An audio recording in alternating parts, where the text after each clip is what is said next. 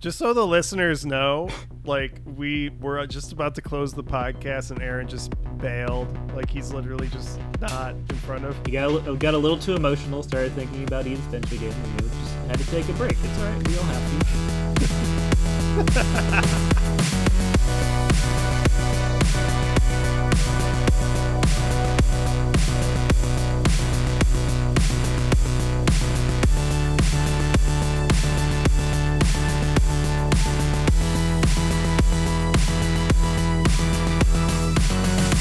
So much energy to talk about a really depressing game. Is it a really depressing game? It's like a sublime but also depressing game. Did you guys all replay it? Yeah. I played it for the first time. Right. So I played through it once. It was 2 hours. So I'm very new. I'm the newest guy here for it. Yeah. All right. Well, what was your first experience, Drew, with this game? So I played it back when it came out, 2017. I don't remember if I played it right away, like immediately when it came out, or sometime, but I played it sometime in that year. And I really liked it because this was like 2017 was like the last year that I liked video games, we could say. 2017 was the end. Yeah. Okay. It was the end. Well, 2018 broke me.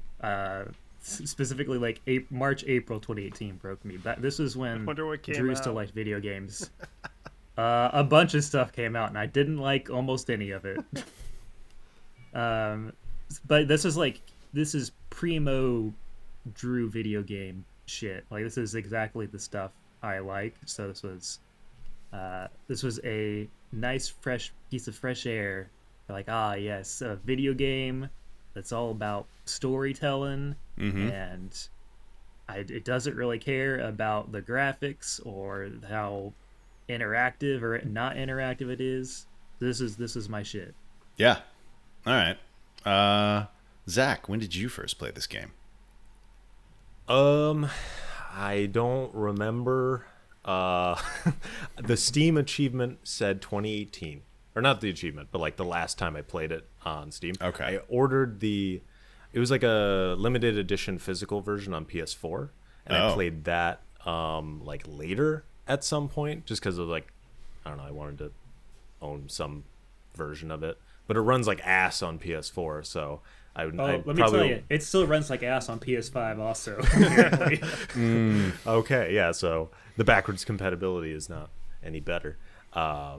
But yeah, so I'm never going to play it on PS4 again. But I believe I played it in 2018, and I immensely enjoyed it back then. And I don't know the context of when I played it. I didn't start hating games or anything. It's just, it was another narrative adventure game that I like in a sea of them that I enjoy, like a Gone Home or something. Yeah. Better than that. I think better than that. I also played it in 2018. I should say I'm here today with Oren, Zach, and Drew, and we're going to talk about Edith Finch. So there's going to be full spoilers going forward. Get ready for all that. And I played it in 2017, the year of years, and it was one of my favorite games of the year. We talked about it on the pod way back then, and it remains. I replayed it for this, and I was really not looking forward to replaying it. I thought it was going to be boring. And then it wasn't, and then I had replayed it in one sitting again. So it was almost as good the second time as the first time, surprisingly. Yeah. Edith Finch is a walking sim. What do you guys think about that type of that title, that categorization? Nomenclature. Yeah. Sure. Who cares? Yeah, it's like, I'll say it because I know what it means, and I'm not like, if I know who I'm talking to, and I know who would and wouldn't use it derogatively, what the fuck, in a derogatory way, I don't care, but I'll try and say like narrative adventure, like I said, just because that's sort of the lineage in a way, right? Like, it's different than a point and click, but I mean, does anyone use walking simulator in a derogatory fashion anymore. Like I feel like that's fully been taken back to just like it's neutral, like walking simulator parentheses neutral, like pretty much, yeah. But what happened was that Hideo Kojima made a walking simulator, and it's like, oh, we can't hate walking simulators anymore because Hideo Kojima made one. It's not that we hate or we like or hate them. It's just that is more literally a walking simulator. So like it doesn't accurately describe what Edith Finch. I mean, Edith Finch, you do walk a good amount, but like you're sometimes flying a kite or you're squiggling around like a little octopus. It's not as much walking. So. Yeah. Certainly not a simulatory approximation of walking, right? There's not a lot of simulation going on there. I that's QWOP. That's the only actual walking. Yeah, simulator. That's true. This was developed by Giant Sparrow. It was their first game, or that was their second game. Was Unfinished Swan? Yeah. Oren, fill me in here. Right. Yeah, that was it was Unfinished Swan first, which I actually have not played, but I know that there's a character in this game that's referenced, right? Yeah. Yeah. Well, I mean, the iconography, I guess. No, I mean, like, I don't know. This is probably not the point in the podcast to go over it now, but yeah, it's a very key part of one of the vignettes, or lack of vignettes, is the Unfinished One. Right. Yeah. Okay. And the game was a big success when it came out. I don't know if it made a ton of money, but I'm sure they did well. I think it won the Game Awards Game of the Year for narrative, not like the Game of the Year, but like the best narrative game, and it won a bunch of other awards. And like I said, it's on my list.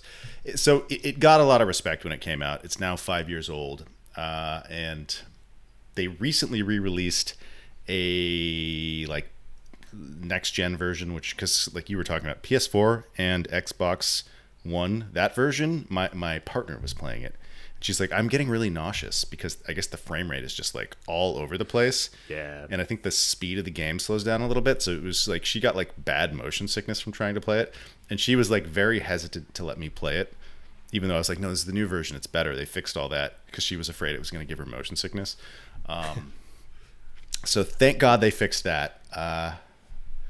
But yeah, let's talk about Edith Finch. Where you want to start? There's so much to go over. Yeah. For 2 hours, like, there's a lot. Yeah. I mean, Oren, you said that you played it for the first time. Yeah. So what did you think playing it now, like, after all the discourse and the build-up for you? Yeah, if there was build-up, like, yeah. So yeah, why did you play it, Oren? What instigated this? Yeah. It's interesting because part of the reason why I haven't played it for so long is because of the stigma of the walking simulator, or so, that could be a made-up stigma, but it has a negative connotation sometimes. So I was like, like when I play video games, I want to shoot stuff, I want to platform, etc. I need some sort of feedback loop, and I played the Stanley Parable Ultra Deluxe earlier this year, and I was like, oh. I think I like walking simulators. So after that, I did Firewatch, and then I did Edith Finch, and then Aaron was like, we should do a long jump about it. So I have a different opinion of walking simulators now than I did a few months ago. Not that I have never played them before. I played Gone Home back when it came out. I was a little... This might be blasphemy. I was a little underwhelmed by Gone Home. I thought it was an interesting game. I like how it was like a horror game without being a horror game. But Edith Finch, I thought it was a great 2-hour experience, and I've definitely been thinking about it ever since I finished playing it. Yeah. I when I played this game, I was. The first time, I didn't really know what to expect, and I was a little like lukewarm on this concept of these like narrative, like I don't want to call them narrative only, but like narrative first games. But I loved this game so much, and it's like still like the only game that's really like brought like tears to my eye. I've just like and twice, both playthroughs. Like at the end, we're sitting there, and my partner says to me, she's like, "Oh my god, that was so sad," and I was just like rocked, couldn't even talk. So like. This game like sold to me that like there's something very potent here. There's a couple of things that I thought I'd bring up about it. I was actually reading about the game a couple days ago just to kind of get a sense of the artistic process, and two things really stood out to me. One of them was that the creative director Ian Dallas, he said that the initial impetus to make this game was to make an interactive experience that evokes what it feels like to have a moment of finding something beautiful yet overwhelming. So that's the first thing that I latched onto. And then the second thing that I really latched onto was that they wanted to leave a lot of what happened in the game open-ended, which I thought was interesting because it kind of follows this idea of like magical realism, the convention of weird fiction, to leave the player questioning if the experiences were grounded in reality or not. That's in their words. Because when I was playing the game, there are a lot of moments in the game, because a lot of the game is about figuring out how family members died in the house, and sometimes it wasn't totally clear to me how somebody died, and I liked that mystery because it kind of leaves a lot of hints.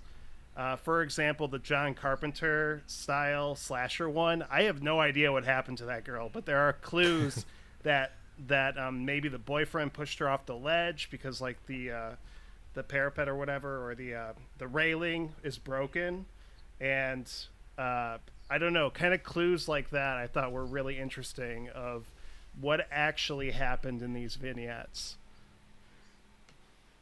I mean, it's like playing with, like, I guess you'd say like folklore, in a sense of like there's like the things that you're playing are like the tall tale version of what, you know, is maybe not actually what literally happened, but is the tall tale version, the more fantastical version, versus like in that example, like, yeah, like she's either killed by a bunch of literal monsters or fans dressed up as monsters, but then, yeah, maybe actually the real thing is just her boyfriend pushed her accidentally or on purpose over the railing, you know. And like all of them have like, at least most if not all of them have like that, where like there's the literal text of what you're playing, which is the more fantastical version, and is the more concrete version, although still usually not completely 100% concrete, with always usually a little hint of like some pieces that you could find together and maybe pick a more realistic death for all these characters. Yeah. And in that case, we know something happened pretty bad because the brother is traumatized to the point of like paralyzation, like he can't leave the house. So like how it affects him, and that's what's most important, right? It's like how it affects the family and how the other people react to this death, in a way. And it sort of the grandma, I forget the name, Edie. I'd have to. Yeah. Okay. Okay. I should get the fucking tree out. Yeah, I was about to do that. Get the tree out. Edie's. Yeah. Let's see. Edith Finch family. There, I could link anyway. But yeah. But yeah, it's sort of her mythologizing, right? Like taking they create this folklore and then they create this mythology around this family. At least that character, the Edie specifically, you know, that's sort of the conflict in general. But we don't have to go there yet. But yeah. Yeah, and just creates this like self-fulfilling prophecy of the family of like, are they actually cursed, or is it just, do they just think they're cursed? And if they think they're cursed, is that bad enough that they still end up finding themselves in all these situations? Right. I love it. I think it's so interesting that the game is able to work on those two levels. It is. I was also reading that they were inspired by Gabriel Garcia Marquez, which I can definitely see. Just the whole idea of like, yeah, straddling the line between real dreams, what is folklore, what has kind of been crafted as this narrative over time, and what is real. I just think that's so interesting. That's what I really latched onto in this game. There's that, and then also like I think Oren, you said in one of like our chats before this of like it's also like Coen Brothers-esque, which I really agree with. It's like I know like everyone's like talk about how they cried and everything. Like I think this game's funny a lot of the times too. Yeah. Like it's funny in the way the Coen Brothers are funny. Of like, yeah, I you know, like all of these vignettes are gonna end with people dying, but like especially the one with like you're taking the pictures where the dad gets just chucked off the side of a cliff by the deer. Like that's funny. So funny. I don't care who you are. That's I laughed funny. So hard at that moment. I just I love that part so much. But it goes to show, as you say, you're alluding to, Drew, it's like death is sad, but it's also can be funny. It can be super abrupt, and life just ends, you know? Mm-hmm. Yeah, and it's something that, like, struck me even more playing it through it again. Like, each character is kind of having a moment. For the most part, I think almost every character is, like, kind of, like, having a little moment of pleasure right before they die. Like, the kid's, you know, he accomplishes the swing around the full, you know, all the way around, and he dies. Maybe. Yeah, I mean, in Calvin, right, in his thing. Yeah. Walter leaves his thing, and he's like, oh, I just want one day, and he's like seeing the trees, and he gets hit by the train. That one was brutal. Lewis becomes God King of the Little People universe, and then, you know. Gosh, the Lewis one. Well, I know maybe we're getting ahead of ourselves, but the Lewis one, that left me shell shocked. I couldn't get over that one for days. That was the one that really stuck with me.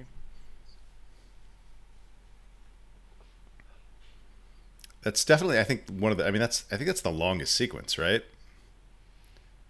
And it's also like the last sequence that you have before the game, before you get basically Edith's sequence. Yeah, right. Yeah. It's kind of positioned as the climax, so to speak, where it's just like, this is... But yeah, that sequence is just so wild to me because for a couple of reasons. One, I love how it kind of deconstructs the whole like civilization, kind of like Sid Meier's Pirates style isometric game, but they use it in a way where it's a guy who is working this routine job, and he's slowly disengaging with reality completely. And I thought that was incredibly powerful. I know like people everywhere. I talked to Zach about this in the Discord, but I know it's been video essayed to death, that sequence, but I think it definitely deserves it. It has so much going in it. They saved it for last for a reason. They knew that was the one. Yes, absolutely. Yeah, All right. I mean, like, are we gonna like? Do we want to go through like each of these or individually, or the ones that we like? Because like that's the one I think that we could talk the most about in depth, if we wanted to. But I don't know if we want to touch some other things first. Oh yeah, we could go with that. Just in case you've been listening to this for 20-something minutes now, and you don't know what Edith Finch is, despite the fact that I said this is a full spoiler cast, but you know, spoil yourself away.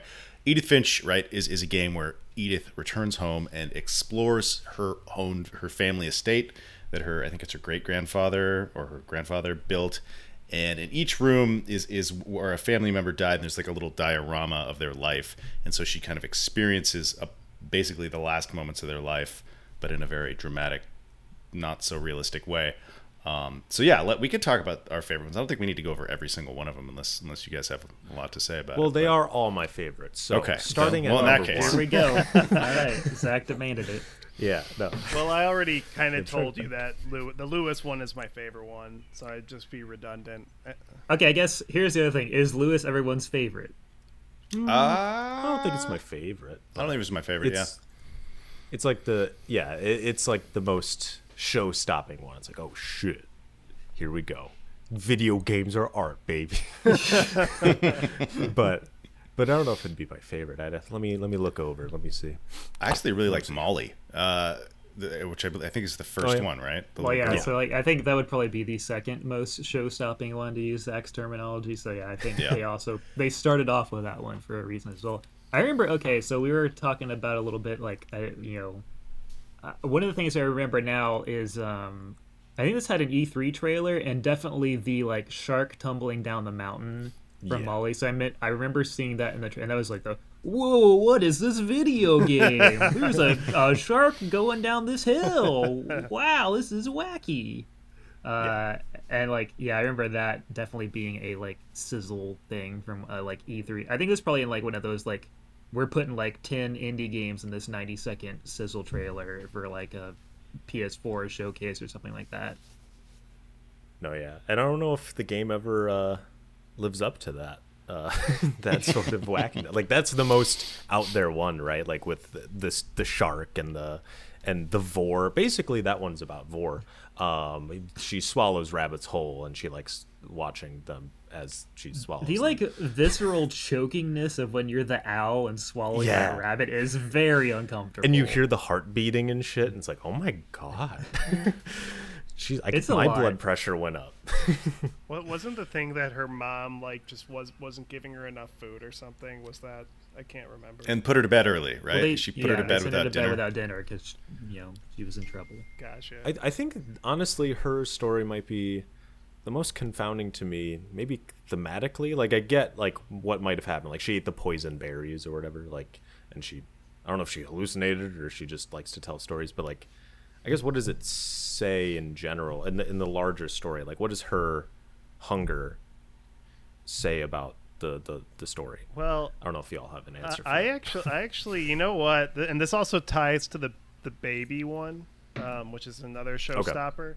I think this is what I took away from it, but I think it's just kind of showing that was their existence. That was their life. It started and ended and was only a couple years. It kind of is showing how ephemeral and how it's just a blip, and that could just be somebody's life. They just live for a year or two and die. That was my takeaway.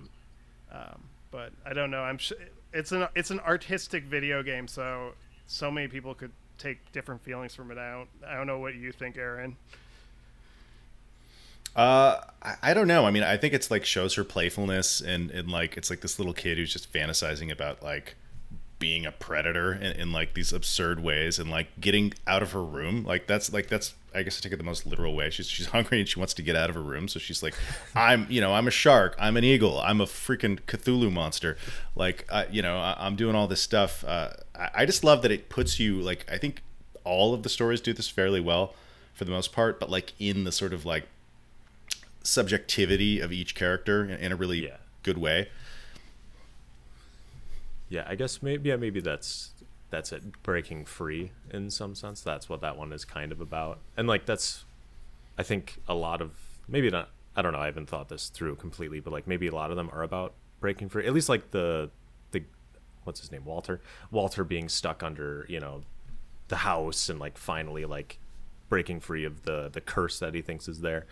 Molly is too young to really know about that. She just probably genuinely wanted to go out and get food. But maybe that's a thematic tie, is breaking free, right? I just want, like, it's just such a weird story. Like, why does she like to eat? Like, why does she like to swallow rabbits whole? Why does she like thinking about that? Why did she write this story? Like, that's what kind of interests me, and I don't know and there's not enough maybe about Molly to really know exactly, but yeah, I don't know that I have like a real deep interpretation. Like I just kind of take it as like it's very literal of like she got sent to bed without dinner, so she's literally hungry. It's like a very childlike thing of like she's hungry right now, so if she's gonna write a story, it's about being hungry. And like the childlike way of how it's like goes from like like we say goes from suddenly I'm an owl and I'm a shark, then I'm a weird Cthulhu monster. Like like it how like when kids play of like they just take all their toys, like Batman is fighting Spider-Man, but they're different universes, but you don't know that when you're a kid because they're just, and then they're beating up Homer Simpson because that's just the toys you have, so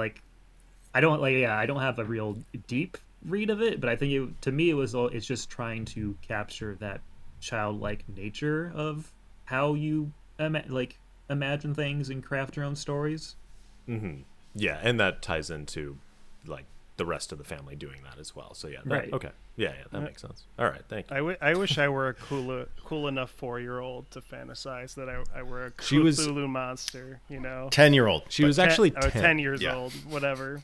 Yeah. Still, same logic. Get it right. I was thinking about like Thomas the Tank Engine when I could have been thinking about Cthulhu and just like eating dudes. Yeah. Eating animals whole. Exactly. Yeah. Pretty cool Being kid. a shark. Being a shark. Yeah, she's a cool kid. She's badass. That is a really good one. Are there any of these that you guys think were not that good? Any that you would have trimmed out or just left you a little colder? Okay, so there's one that I think is fine, but I will say one of the things I really remember specifically from my first playthrough is the swing set one. the first time I played it, it took me forever to figure out what, like, how. Because the thing is, you have to push forward and pull back on both sticks, right? To like control both legs. And it took me like 5 minutes to figure out, like, I was just like, what is going on? How am I messing this up? And that definitely ruined my immersion, so to speak, the first time I played it. Now it's fine, and I always remember it, obviously, now because of that first time. Because I've also, like, I've replayed this this is probably like my 4th time playing it, start to finish.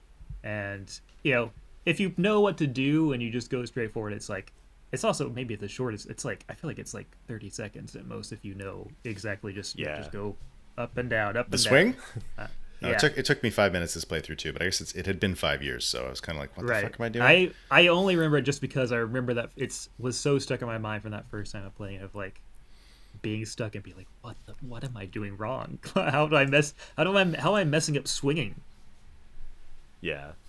That definitely happened with the baby one with people that I knew. Like, they couldn't figure out like what you're supposed to do with like the frog, and like where are you supposed to jump, like what are you even. So I think that's a barrier sometimes, is like figuring out the controls.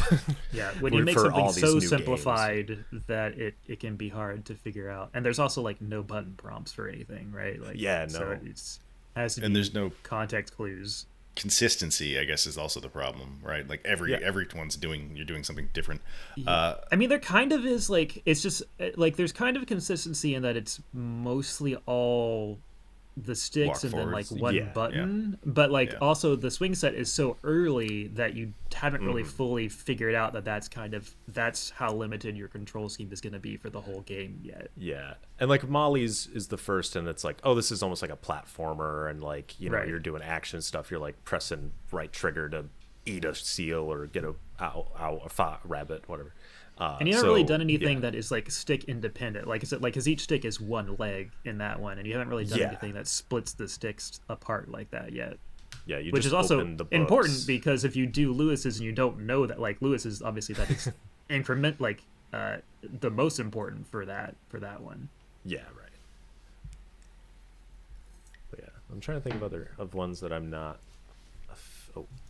Well, can I? Not a fan. I guess I liked all of the stories, but I kind of thought, if I had one criticism of the game, and I don't know if you guys are going to agree with this. This is kind of my Resident Evil brain, but I kind of wish the house was more like, there was more of an exploration aspect to the house. I feel like you're just kind of going from point to point to point to point. Like, when I first entered the house, I was like, oh, I'm going to have to really figure out how to get around this house, and the house will kind of tell the story a little bit.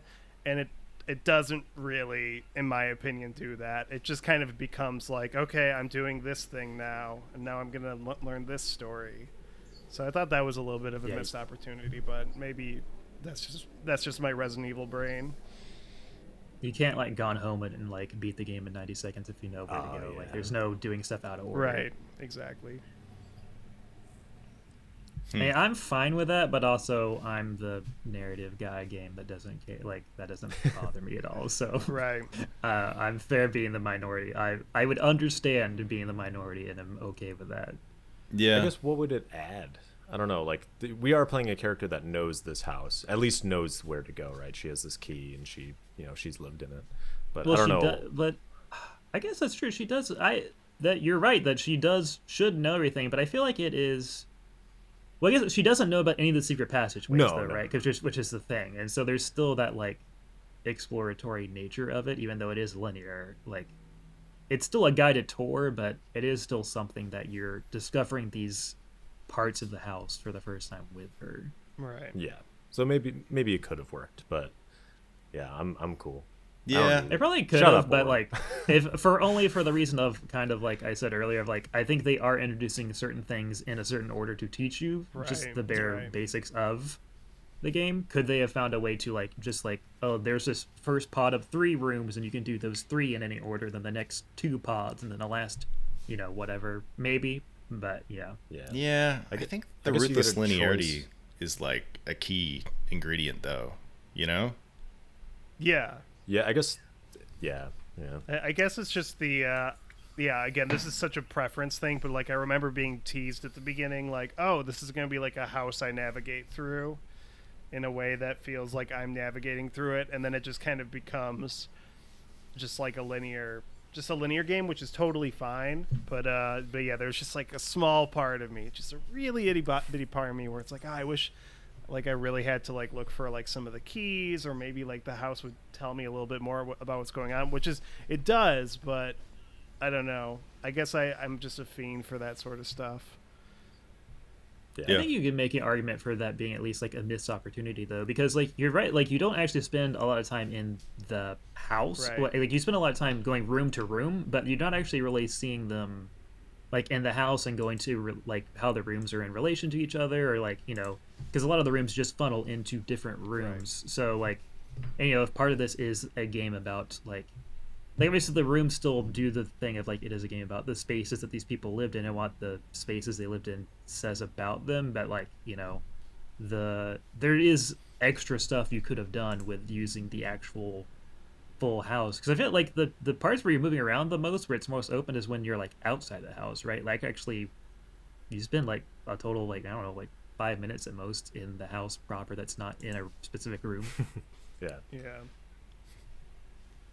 I don't know. It's an interesting point. I think the game totally works as it does, but if I were to improve, or if I were the creative director, maybe I would have considered that a little bit more and made it a tad bit more like Gone Home in that sense. Yeah, I think maybe the house would have to be bigger, and you'd have to incorporate like more indirect puzzle, or like, you know, like they don't just tell you what to do, like the music box, for example. Like they wouldn't just show you exactly what to do. They'd have to like, they could hint at it or something like that. Like they could have incorporated more puzzles to open, you know, the other rooms in the house. But right. Right, which is why like Gone Home I think is like a weird, I mean, it's an interesting and understandable comparison point, but like this is definitely a walking simulator as the, you know, kind of agreed upon definition culturally of what walking simulator means, versus like technically I'd like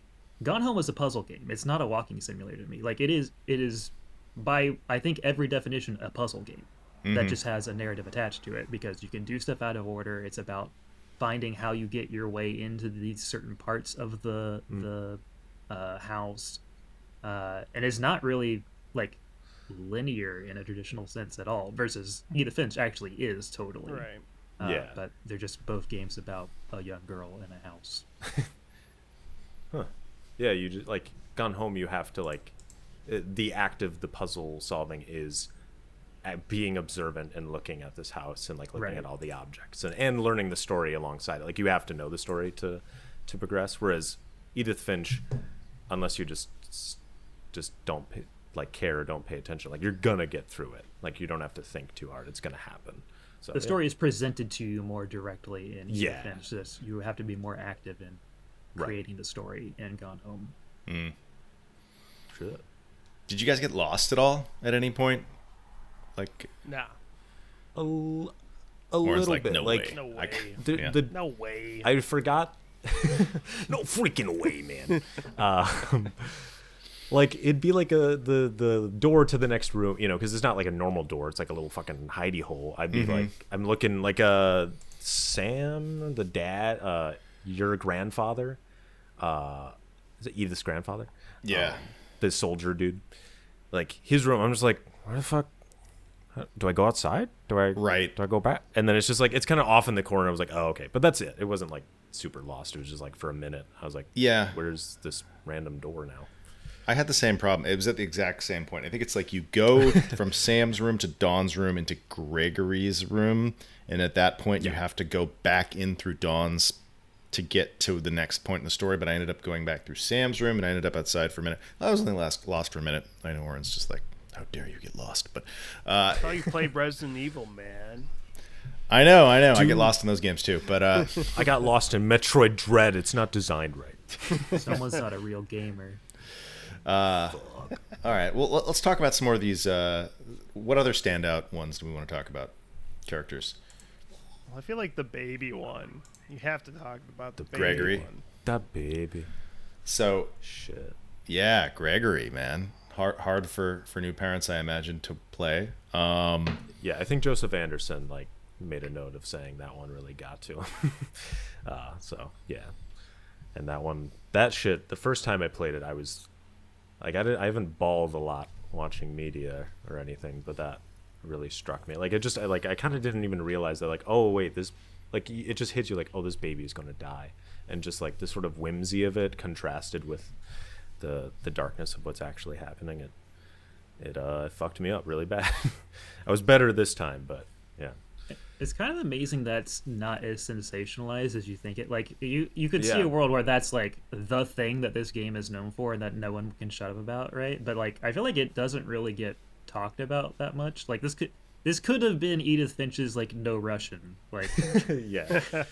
of like, a baby dies in this fucking video game, dude. You won't believe it. But I think a big part of that probably has to go with it's handled, pretty well considering the topic that it's portraying. Yeah, it just kind of focuses on the happiness, and that's what the character focuses on. Sam, the dad, he's just like, I'm just glad that he got to enjoy his life, what little he had of it, and now you're just playing with toys and you swim into the drain. It's like, very symbolic. Goes back to what I think Aaron said, like, that I hadn't really thought about before, but it's like, of like all these characters before their death are having like their, if not one of their better moment, like a good moment before they died, and that's like, I think, epitomized the most in like that segment. Well, I have a question about that. How much of it, and I guess this goes to the ambiguity of the game, but how much of it do you think is actually true? Like, that's what the baby felt in those moments, and how much of it is just the folklore behind it? Yeah, or like the projection of the father. Right. Yeah. I mean, I guess we don't know, right? Because the baby was unattended. Yeah, I want to think that what you're experiencing is like the subjective reality of each character, and obviously not the physical facts of the matter, but like that's, Gregory was playing with his toys and he drowned, but like for him, he was just having fun. Molly was just writing some story about being a monster and stuff. I guess hers was a story, right? So she's not literally doing. It was in her these things. diary. Yeah. Which I think is like interesting that I hadn't like is Zach has like a good point of like the subjectivity of it. Like Gregory's by necessity is the only one where you're not reading the character's own words, I think. Or no, like the swing set one you're reading with his brothers. Lewis Gus also is Edith's mom. Yeah. Yeah. So I guess there is, but you're still having to at least. It is the dad's point of view. Like the dad is the one telling the story that you're reading. Right. So about a child that couldn't communicate in any real way. Like he might have thought his son was fun and was happy, a happy baby, but that's as far as he knew because he wasn't there. He was on the phone, he was calling the wife. It's one of those there's so little extra context, you just have to make your own guesses at it. Yeah. But so do we think the story wants us to be like, oh, this is kind of what the baby was hoping, or do we think it's what the father does the game want us to think that's what the father thinks the baby was going through? I think it wants you to think it's the the baby's actual perspective, when just throws in the dad thing. It's just a little salt on top of like, but maybe it's not. Yeah. Right. Yeah. I feel like the game does want you to think, because a big theme of this game, right, is that like death is unavoidable and sad, but life is beautiful, and like so each one of these characters is having kind of a beautiful moment, even though it's deeply tragic at the same time. So I think the game does want you to see like, this, maybe this isn't exactly what was happening, but something like this. Right. Yeah. I guess it would be a little cynical to be like, no, this baby might have had a shitty ass time. It's all just what the dad hopes. Yeah. You know what? I'm gonna the dad's be the final cynic. lines definitely goes with the ethos of the whole game. I'm gonna be the cynic and be like, you know what? Like that's what the dad wanted. The actual baby's death was awful. It was terrible. That's what I'm gonna bring to the table. All right. Okay, but do you think he actually turned into a frog? Was that real? You know what? I think I turned into a frog when I was 2. So no way. Yeah, and I still believe it to this day. It felt real. So I'll support you in this. Yeah. All right, Gregory. What about okay? The one, I think if there was one chapter that I do enjoy, but is maybe the weakest for me, even if I still think it's reasonably good, is Barbara's chapter. And what do you guys think about this? Is this a hot take? That's kind of a hot take. Yeah, that one's just fun. Is this the Halloween It one? is, it is. John Carpenter Yeah. one? Yeah. Yeah, the comic one. I like that one a lot. I think the reason why I like that one the most, or not the most, but why I like it a lot is because it's the one that's really ambiguous in terms of what actually happened to her. That's why I like that one. But I also like the obvious John Carpenter isms. I thought those were a lot of fun. It's also the one to use like a giant bomb end of the year category. Like it's got style. Right. Right. It does. It does. I still like it. I just think it's like, I guess I like when they're emotional and make me a little sad, and this one was kind of taking the piss a little bit. So like, I don't know. It doesn't hit me in the same way, but I do enjoy it. Mm-hmm. Yeah. But I do like what it says about the mythology of the family, right? Like this story that Edie kind of fed to people, or at least enabled, and like, you know, she assumed that she wanted her daughter to live on forever, you know, in this story. Like I like that. It's like it's tragic in that sort of way that I do enjoy. It's like, oh, that's kind of fucked up, you know, after all said and done. So I like it for that reason.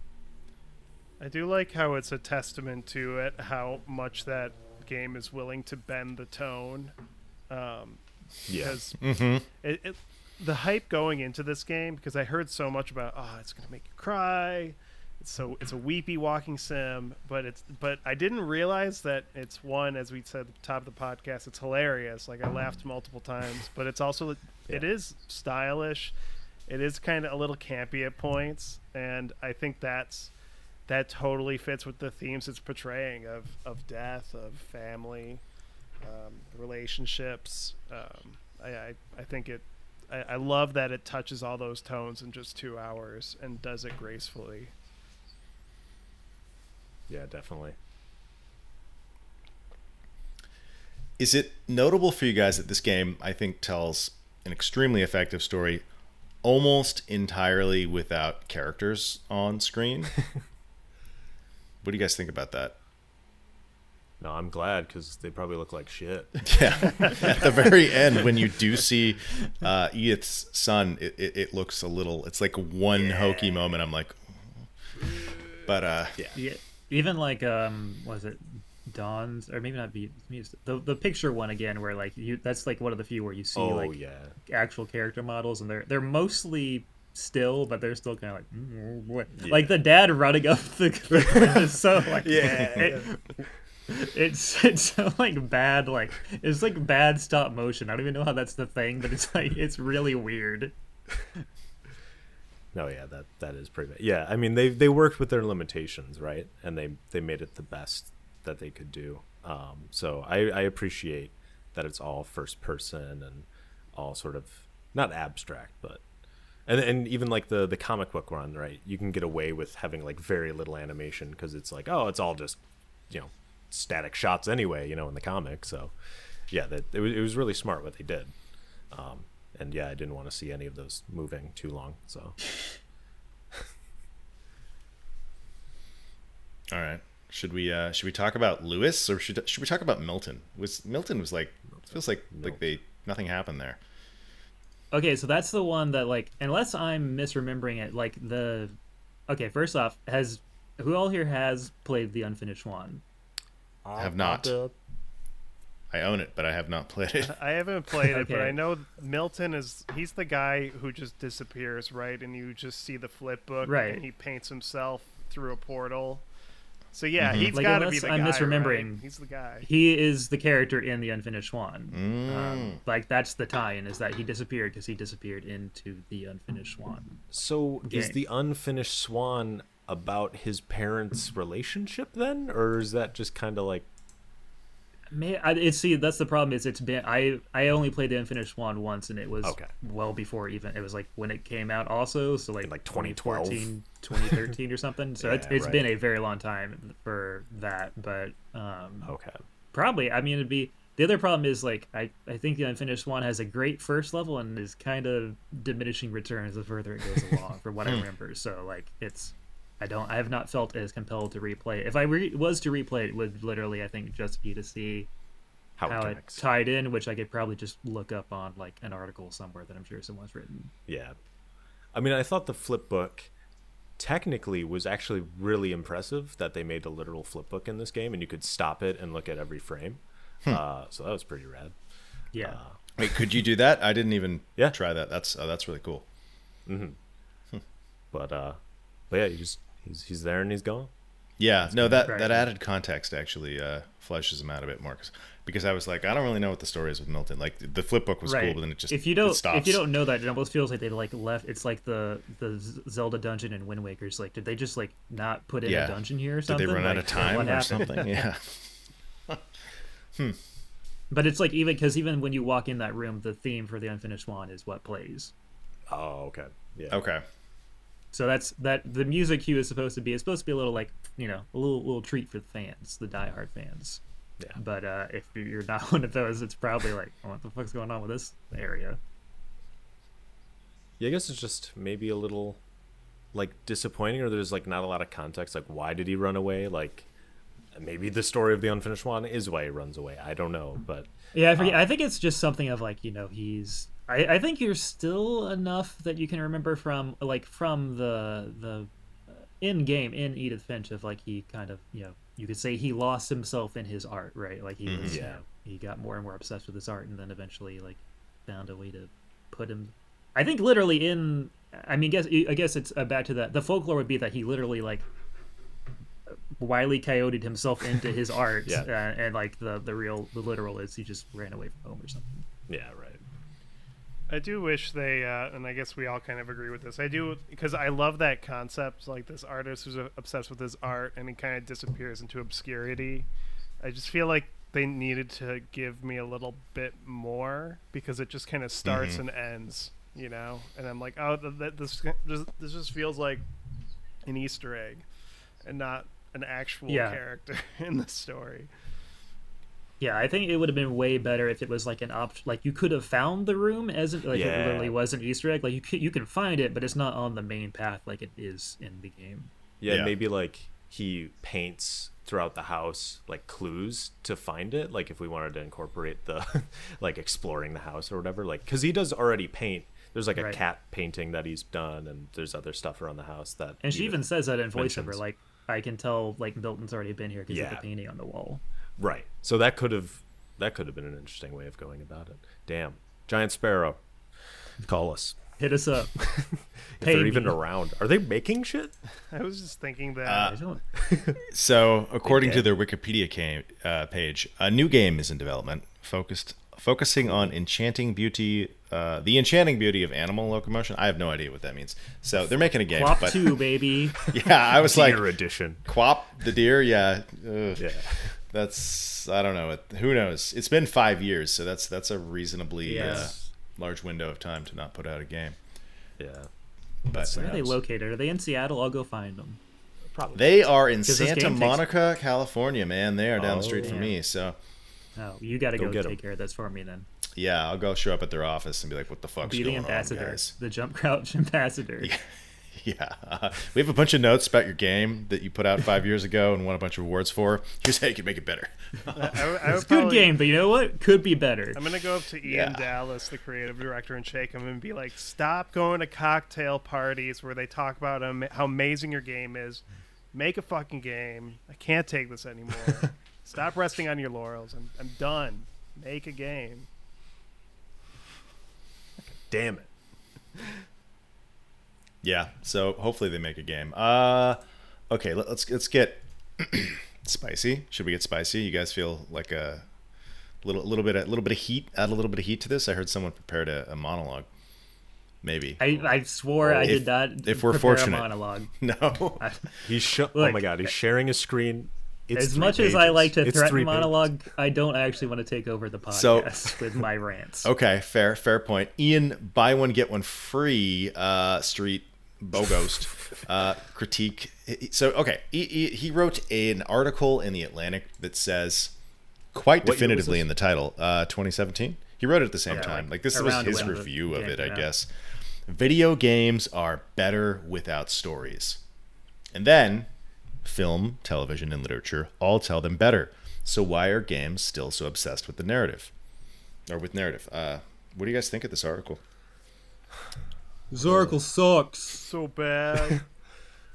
I did pull like what I guess could be the thesis statement or something approaching that. If I It's a little unclear what the thesis is, other than video games are better without stories.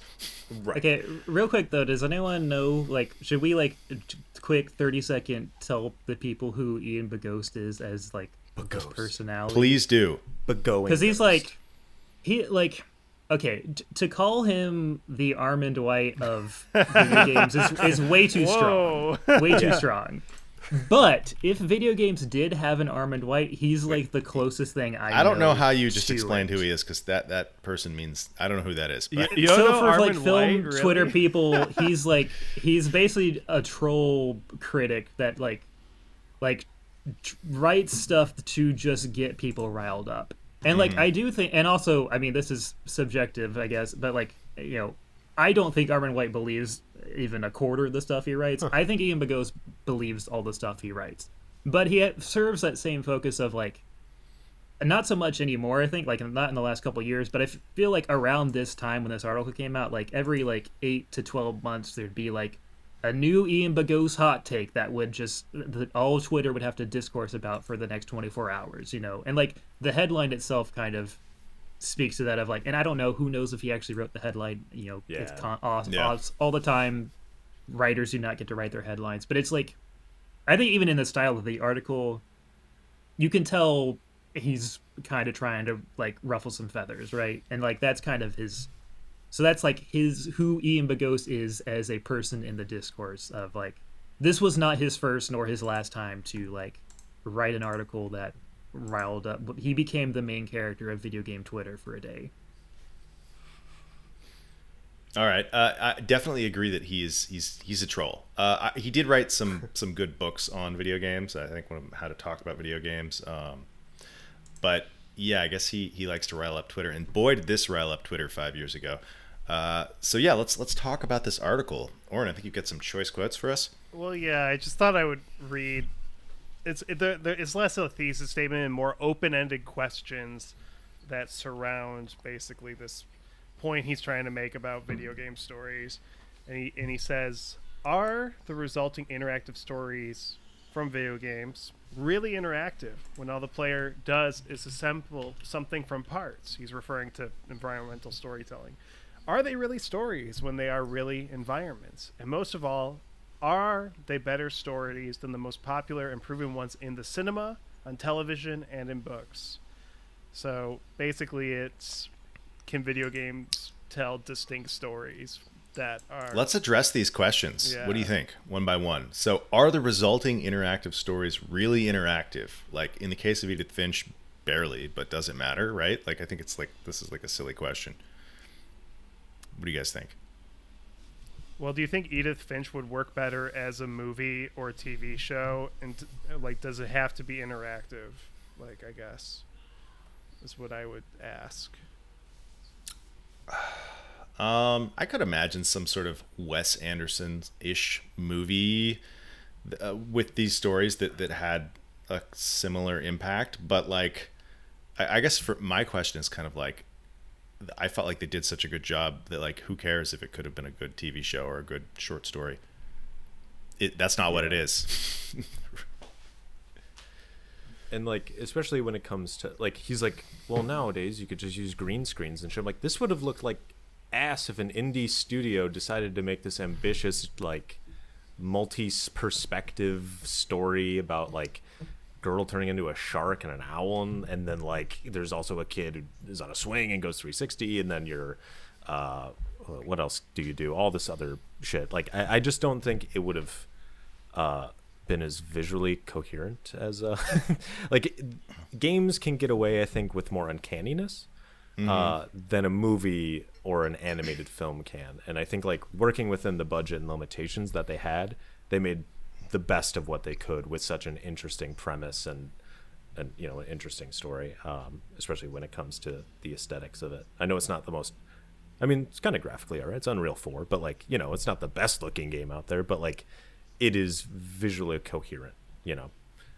So I think in terms of just that's a very technical reason why it should be a game, but I think that is an important reason why it should be a game. Like, these people had these ideas, and this was the best way to do it within their budget. Yeah, I mean, I think that's the key. I don't want to be the first one to speak, because I could go off on this. He literally in the article says my like Manchurian Candidate trigger phrase. If he literally says, "Should this be a video game?" Which is just like that sends me.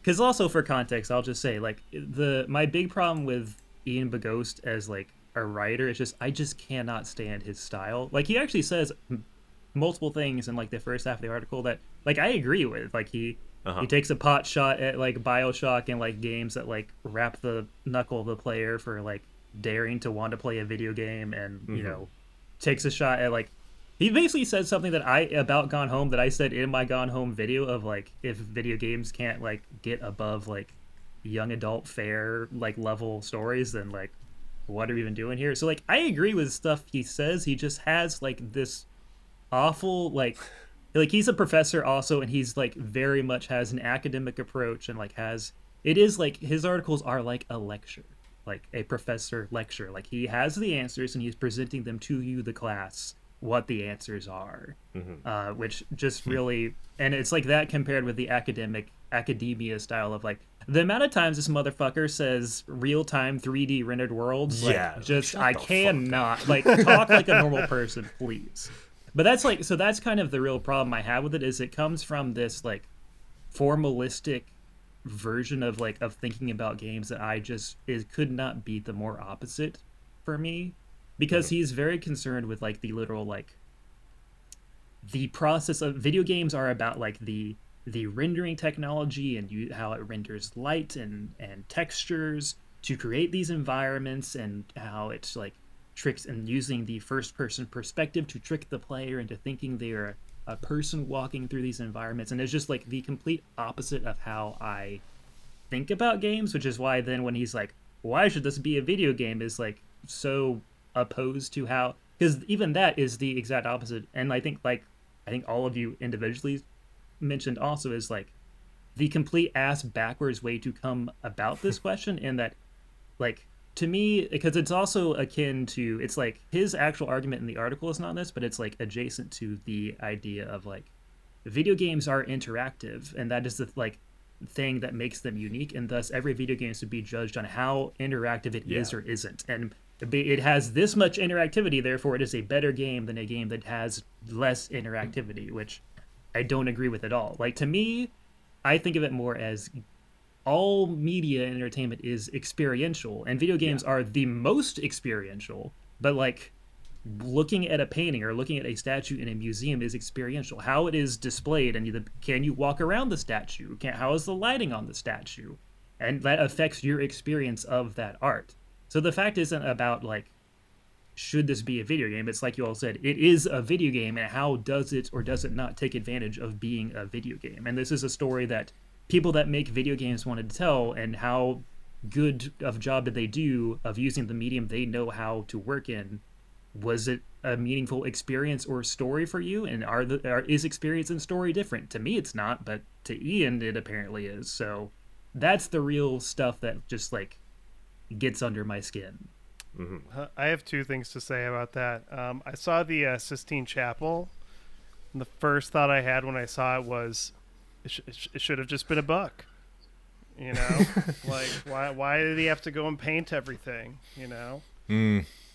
Yeah, could have been a refrigerator magnet. I mean, this is probably what people were saying about movies for a long time, right? Like, why are we adding stories to fucking movies? Like, just let it be a visual auditory experience that doesn't need to be a novel.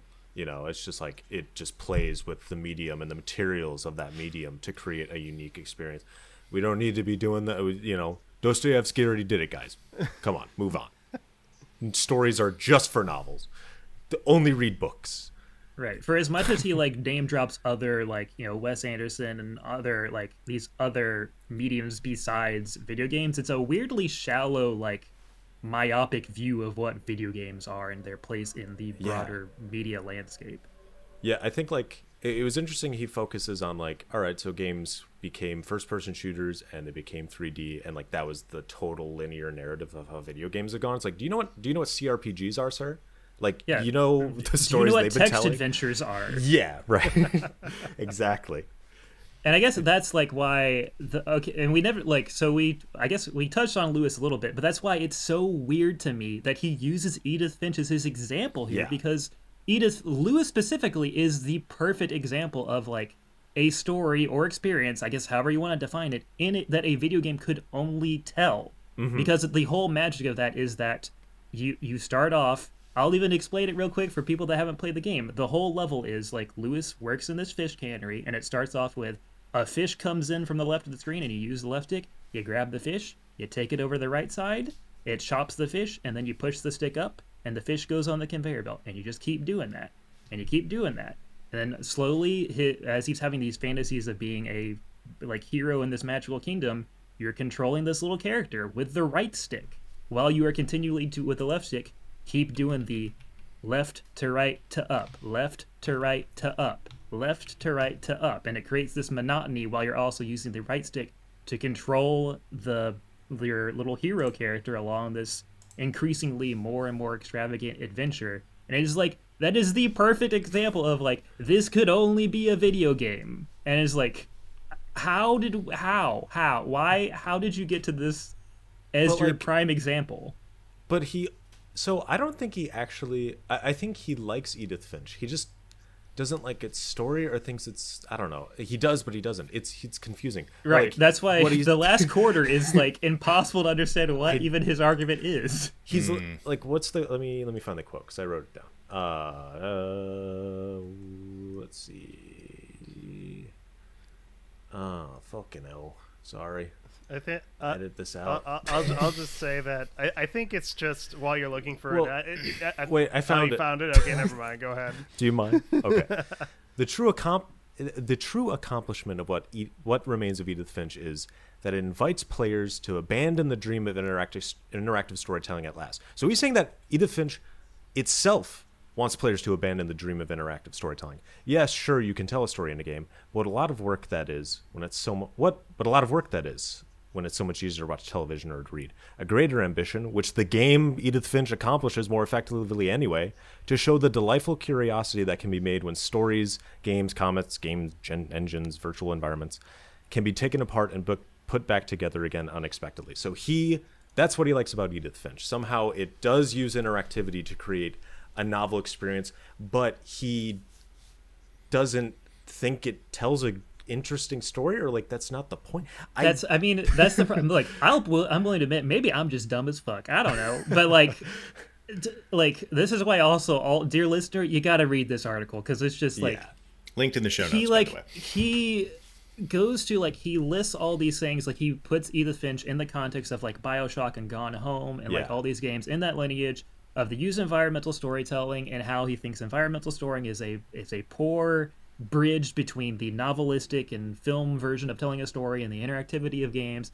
And he's like lumping Edith Finch in with all of those, and that seems like a negative, but then all of a sudden at the last quarter he just always says, and Edith Finch is great because it doesn't do any of this stuff that I complained about it doing earlier in the article with like, I described it as there's a lot of points in this article that are big citation needed moments of like, what excuse me, what are you talking about again, sir, what, please explain yourself, because I don't know what you're talking about anymore. You've lost me.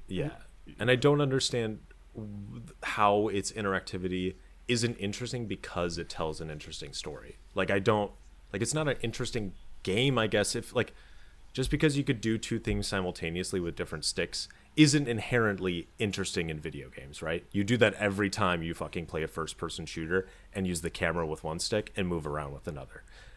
Right. This is interesting because there's a story. So I guess maybe this is the one point where I should read something from the article, because this is the thing that confounds me the most, where this is after he's had a whole paragraph where he's talked about, he's basically gone over some of the little vignettes that we've talked about and explains like how they work and everything. And he says, These are remarkable accomplishments, but they are not feats of storytelling at all. Rather, they are novel expressions of the capacities of real-time 3D engine. The ability to render light and shadow, to model structure and turn it into obstacle, to trick the eye into believing a flat surface is a bookshelf or a cavern. And so, like... Is that a good thing to him, though? It sounds reductive in a way. Well, because also he's saying, like, this is not storytelling. This is just... I think in his mind, this is where it's like he's talking about the positive version he has of... Because he's saying it's...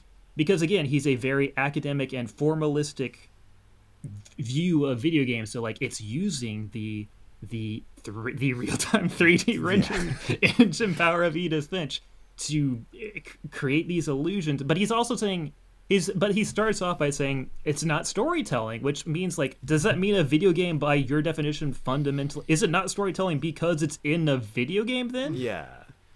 Is that the argument? Because I don't agree with that. I think he's conflating storytelling with medium as if they're inextricable. Like, you could literally take that same sentence and say, I watched Good, the Bad, and the Ugly, and it was on film, and it's impressive what they did, but at the end of the day, it was shot on celluloid. Therefore, it is not a story worth telling. You know, it's like, I feel like he's just conflating the fact that it's just 3D rendered with... And I do think earlier in the article, he does establish pretty clearly that for his definition, storytelling is a fixed thing that the author, be that a literal, like for a novel or even just the game designer, is a set thing that someone has done without the player beforehand and is non-interactive. And experiential storytelling would just be like the cool building you've built in Minecraft. That is not storytelling. That is emergent gameplay or whatever buzzword we would use for it now. And those are two very different things. But then it's in the last quarter where he brings up that paragraph I just read that it gets all mushy again, and I don't know what his definitions are anymore. Yeah, it's too short for its own good, and it's not. And precise. like, okay, in Bogos, I'll give him, like, I'll throw him a bone here. Like, this is, I kind of feel bad going this deep into this because it's just like a 1,000-word article or whatever. Yeah. It's got like multiple typos, and I don't even mean that to be a shot at him. I'm just saying, like, this also seems like it could very easily just be like, I don't know, I got a few random thoughts about Edith Finch, got thrown together, put them on the Atlantic, whatever. You know, it's not this was not his magnum opus. He was not going over with a fine-tooth comb, but it's still very beguiling to read as a reader. Yeah. What do you think, Aaron? We have a lot of pent up anger about this. I don't know. I read this article and I don't totally know what he's trying to get at. I mean, like, my first intuition when I read it 5 years ago was just kind of like, so what? Who cares? It was an effectively told story, so like that's kind of like the end of the argument, right? It's like, well, should video games do this or that? Well, I don't know. This video game did tell a story and told it well, so who cares what else it might have been better as? But like, he's confusing because he starts talking about, like, these are not feats of storytelling. But then it's like, to be sure, Edith Finch is a story about a family. So, like, what is he even really trying to say? Yeah, that's the problem with his style. Is it's all wishy-washy and just like he just loves going on these little cul-de-sac, like rabbit hole cul-de-sacs of just like.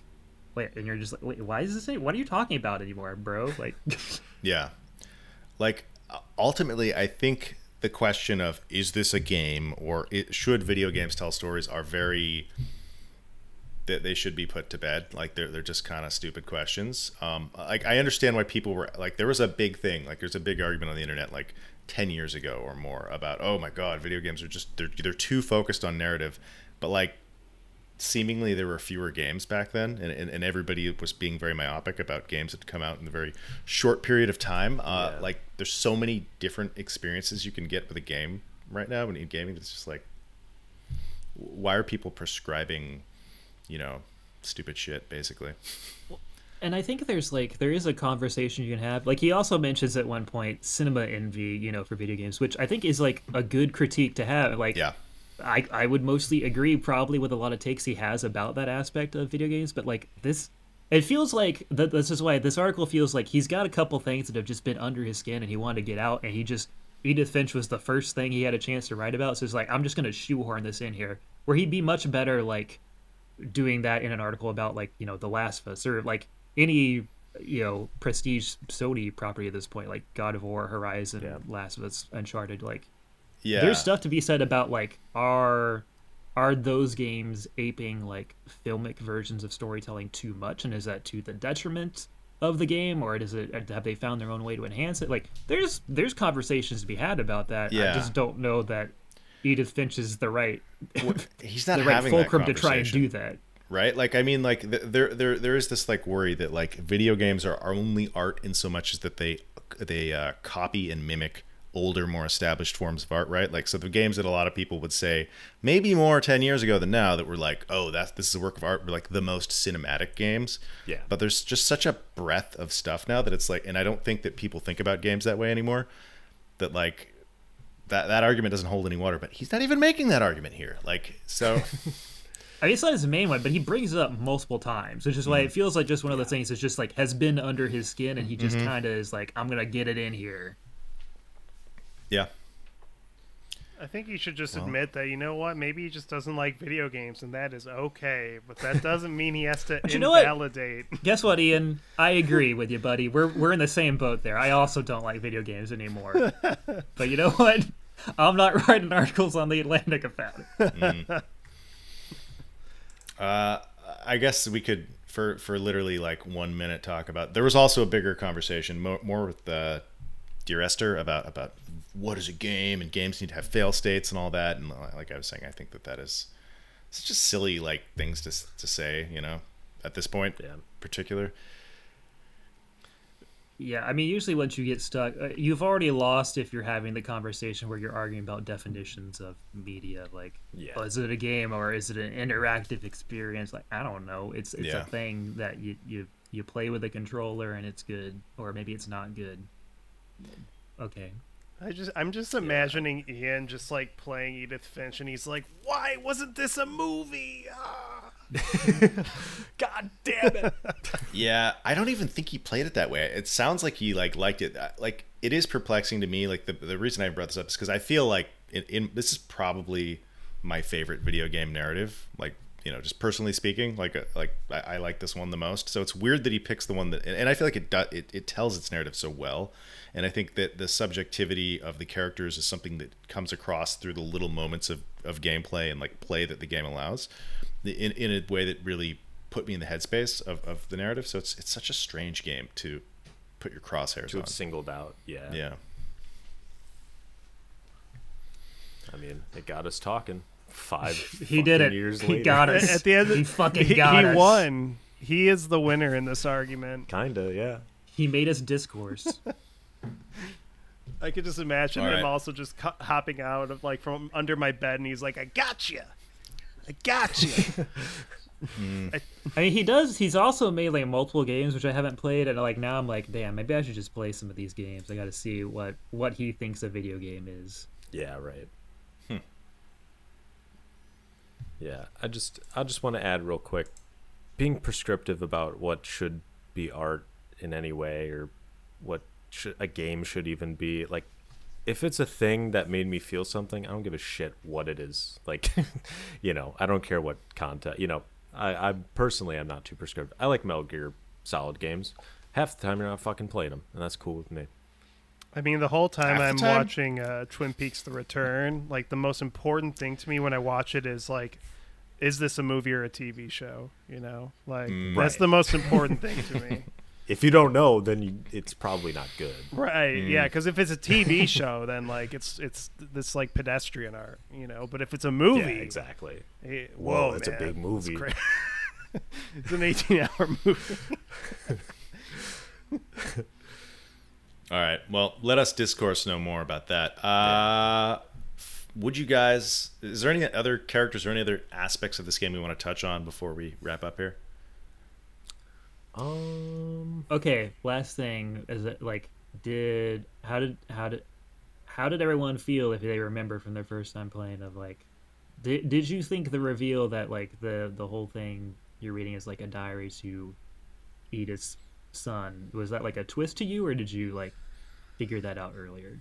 Because there's enough clues you could figure out earlier. I don't think my first time, I don't think I really put it together. I don't think I realized it till the end. I guess it kind of came as a surprise, but it wasn't like I was like, "What the fuck?" I was like, "Oh yeah, they've been addressing someone else, so that makes sense." Yeah, I was just not consciously thinking about it, but when the reveal came, I was like, "Oh yeah, that makes sense." Yeah. Yeah. Same. I mean, but it was like, "Oh shit, we're going out of vagina? We're getting birthed right now? What the?" fuck? That's another gonna thing of say like that, you could. but- You could be like, yeah, this video game, you get burst. I mean, you You could get do that in a bored movie, and you get birthed. You could do that. Put in that a on the movie. TV tropes page of games that you get burst in. Yeah. God, there's so much fetish content in this game. It's fucked up. Yeah. Rolling sharks and tentacles. You got the vor. You know, any of my four boys like this? You know what I'm talking about? I'm gonna assume there's one person listening that's like, yeah. Yeah, wait, High what five. game is this? Yeah, they write down the title. They're like, Oh They shit, made that's it some good content. 90 minutes into the spoiler cast, like, what video game is Yeah. this? What game is this? what game is this where you get Metal birthed? Gear Solid 2. Yeah. Oh yeah. Death All right. Stranding. Death Stranding. All right. Well, I assume all of us would recommend this game Nah, to other people. not at 30 frames per second. Are you kidding me? Jesus Jeez. Christ. It's 60 Have you now, seen man. the puddles in this game? They're not good enough. Yeah, no ray tracing. I'm out. I actually played this Even WoW's game got like ray right tracing. before it left Game Pass. It was like I think it just left Game Pass, and I barely. Yeah, got it did. in. I had to I mean, how rebuy it. expensive can it be now, right? It's 20 worth bucks, I think. Something On like that. sale, it's probably like $5, it. Right. Yeah. And just wait till November. It'll be like $5. Or message me. I own it on GOG, and I can get it to you. There you go. That's all I'll say. I recommend Edith Finch. I think it's probably like top 2 walking sims of the ones that I played. It's kind of Of the 4 that you played, or of like the 4 that I played. Right. Well, there are like only about 4. Right? Am I just being? that's correct. Yeah. Maybe 10. Maybe but yeah, I can 10. only think of 4 off the top of my head. So I mean, are we talking ones that people have talked about a lot, or like that exist? Because I'm sure, like itch.io has like. oh yeah, that's true. That's true. Oh yeah. I'm sure Dear Esther is like a great game, but I'm probably never gonna play it. Damn. It's like one of the only ones I haven't actually played. I just Yeah, me know my neither. reputation. I played probably all the big ones at least. They all have kind of the same title too, like The Vanishing of Ethan Carter. I actually thought that was like a prequel to Edith Finch. I think that came out like around the same time as Ethan, see, I did it right there. That Ethan came out Finch. around the same time as Edith Finch, and there was a lot of people like, wait, which one is this again? Oh yeah. Is this the Ethan Carter one or the Finch one, the bird I one? want to play the one where you play as a shark falling down out the hill. That's the one I want. Which one is that one? And then your grandma gets you the wrong one from GameStop in this fake world where you could buy both of these on physical from GameStop. Yeah, that's I guess one of them you could. You could 5 years ago. Is GameStop even exist? Does that even exist anymore? I know that they had a big deal with the Probably, stock a but year not- ago, but That was I They're couldn't much. tell probably you. in like they're Yeah. probably in like last years of Blockbuster era of like there's Yeah. still a couple of them around. Yeah. I mean, the stocks just shot up, you know, so they're still Yeah. around. They're a meme company. We saved them. We saved GameStop.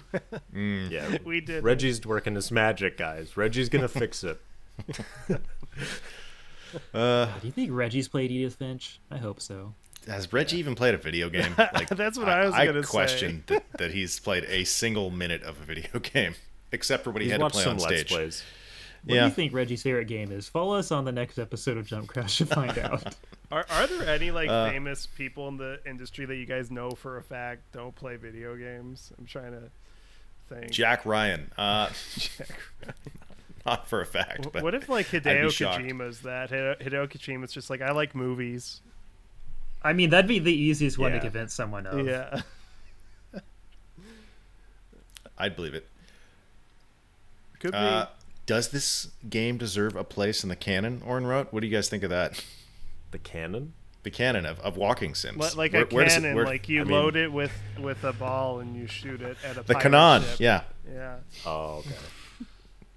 Who am I? Am I shooting Ian Bagos with it? If so, yes. Whoa! Get him. Oh! Shit. No, yeah. I mean, this is like. I'm trying to think of other recent walking. Yeah, I was about to say, is this the last great walking sim? Possibly. Stanley Parable. as far as I can Assuming we're not. Well, but Stanley Parable. but that was came older than out. that Yeah, the original game came out in before. 2013, and then the fucking mod was like 2010. Right, but So, you yeah. could call Ultra Deluxe a stealth sequel, which it kind of is. It's a sequel. Yeah. It's not even a stealth sequel. Yeah, it's just a straight up sequel. So I guess that counts. GamerAnt.com. Did you guys know GamerAnt? They have Like 15. AUNT. It's Game Rant, but like GamerAnt is a little more fun for me. There's at least 15 walking sims that they liked. Oh, the Beginner's Guide. All right. Oh, well, no. Journey. Fuck, They shit. put Death Stranding on there. Get the fuck out of here. Okay. Yeah. So Edith Finch, I think pretty great game. You know. Right? It's pretty No, good. yeah. I think I'd say it's a must play. Like, I don't see why anyone wouldn't enjoy it. You know, new people, like, you could bring, I had my partner play it and she enjoyed it a lot, and it was, super easy to get into. And yeah, just like, it's a very accessible game, and you get a very tight, awesome story out of it. Shit. It's 2 hours. What are you gonna do with 2 hours otherwise? Right. Yeah. I think Edith You Finch could- is the perfect game for people who don't play video games. It is absolutely the perfect game for that. Yeah, not two walking sim where it's just like straight walking and listening. Like, you are interacting, and there's there is gameplay, and there's something to keep someone who might want there to be more, quote, spectacle to keep them engaged. Like, there is stuff for that, but it's simple enough that anyone could pick up and play. All right. I think that's a pod, guys. Edith Finch. Check it out if you made it to the end and didn't play it yet. Now that you know everything that happens, but it's probably more fun if you know what happens, right? Then you get that I think anticipation. agree. I gotta say, like, I felt sadder. Like, it was a more melancholy experience on my second playthrough, because it was just like, I knew who these people were, so I was kind of like, just like reflecting, like, Gus, I know what happened. Walter, I know where this goes. And it's just like the air of the house honestly felt like thicker in a way. I know that's weird, but yeah, at least the second playthrough is a little more melancholy. Yeah, I mean, so I'm also just older. Everything's sadder when you're older. yeah, yeah. it's true. or you just become cold and you're like, people die, Oh Oh well. well, the baby's dead. That's sad, I guess. Oh, the baby died again, huh? Still Oh, died in really? this playthrough too, huh? Makes sense. But yeah, everyone go play it. Or don't. I don't know. Apparently, it's not real storytelling. What do I know? Yeah. Yeah, watch Although a it is movie, actually- read a book. Like, what are you doing? No, but it is actually a great interactive experience. It's just not a good story. That's not what it's good about. That's not what's good Okay. about it. If I can't compartmentalize everything into very specific containers, then how can I enjoy anything? Yeah. More people. Where'd Aaron go? Oh no, did Aaron leave? That'd be... You just let us. He, He just Whatever. Did Aaron just leave? That's so. Oren, you're the host of the podcast now. Yeah. Send us home. All right. Well, that was a great podcast, guys. Aaron left, and we'll see you next time on the next Jump Crouch. Boom, boom, boom. You got the beat going. We got the song going right now. We're not gonna. Play us out, We're Aaron. not gonna edit this out. We're just gonna leave it in. Like, He's leaving it in. The song's playing right now. just so the listeners God. know, Oh, yeah. like, we're just about to close the podcast, and Aaron just bailed. Like, he's literally just not in front of. He got a little too emotional. Started thinking about Edith Finch again. Just Yeah. had to take a break. It's all right. We all have to. You guys there? Is your wife in labor? Is your wife in early labor or something? No, thank God. No, I had to get the door. I had to get the dinner, the Uber Eats people or whatever. But yeah, Yeah, we closed it out. Don't worry. you Yeah, closed we're it good. out. Yeah, we did. Definitely we leave stopped this recording. in. We're good. Please leave this in. I'm definitely gonna leave this in. What did you guys say? Did you thank everybody? Yeah. We only say good things about you, Aaron. Like, your opinions are never wrong. Like, there should be platforming in Doom Eternal. Like, that was good platforming. I agree with you, Aaron. All right, I don't think that was an argument that I put forward, but I'm glad that you're assigning it to me. Thank you. Well, gentlemen, thank you so much. Oren, thank you, and yeah, I guess you guys closed it out, so there's nothing I've got to say. No. Yeah. No, it's gonna be Edith Finch music, bro. Oh shit. That wasn't even music. It's the beat that there's more crying.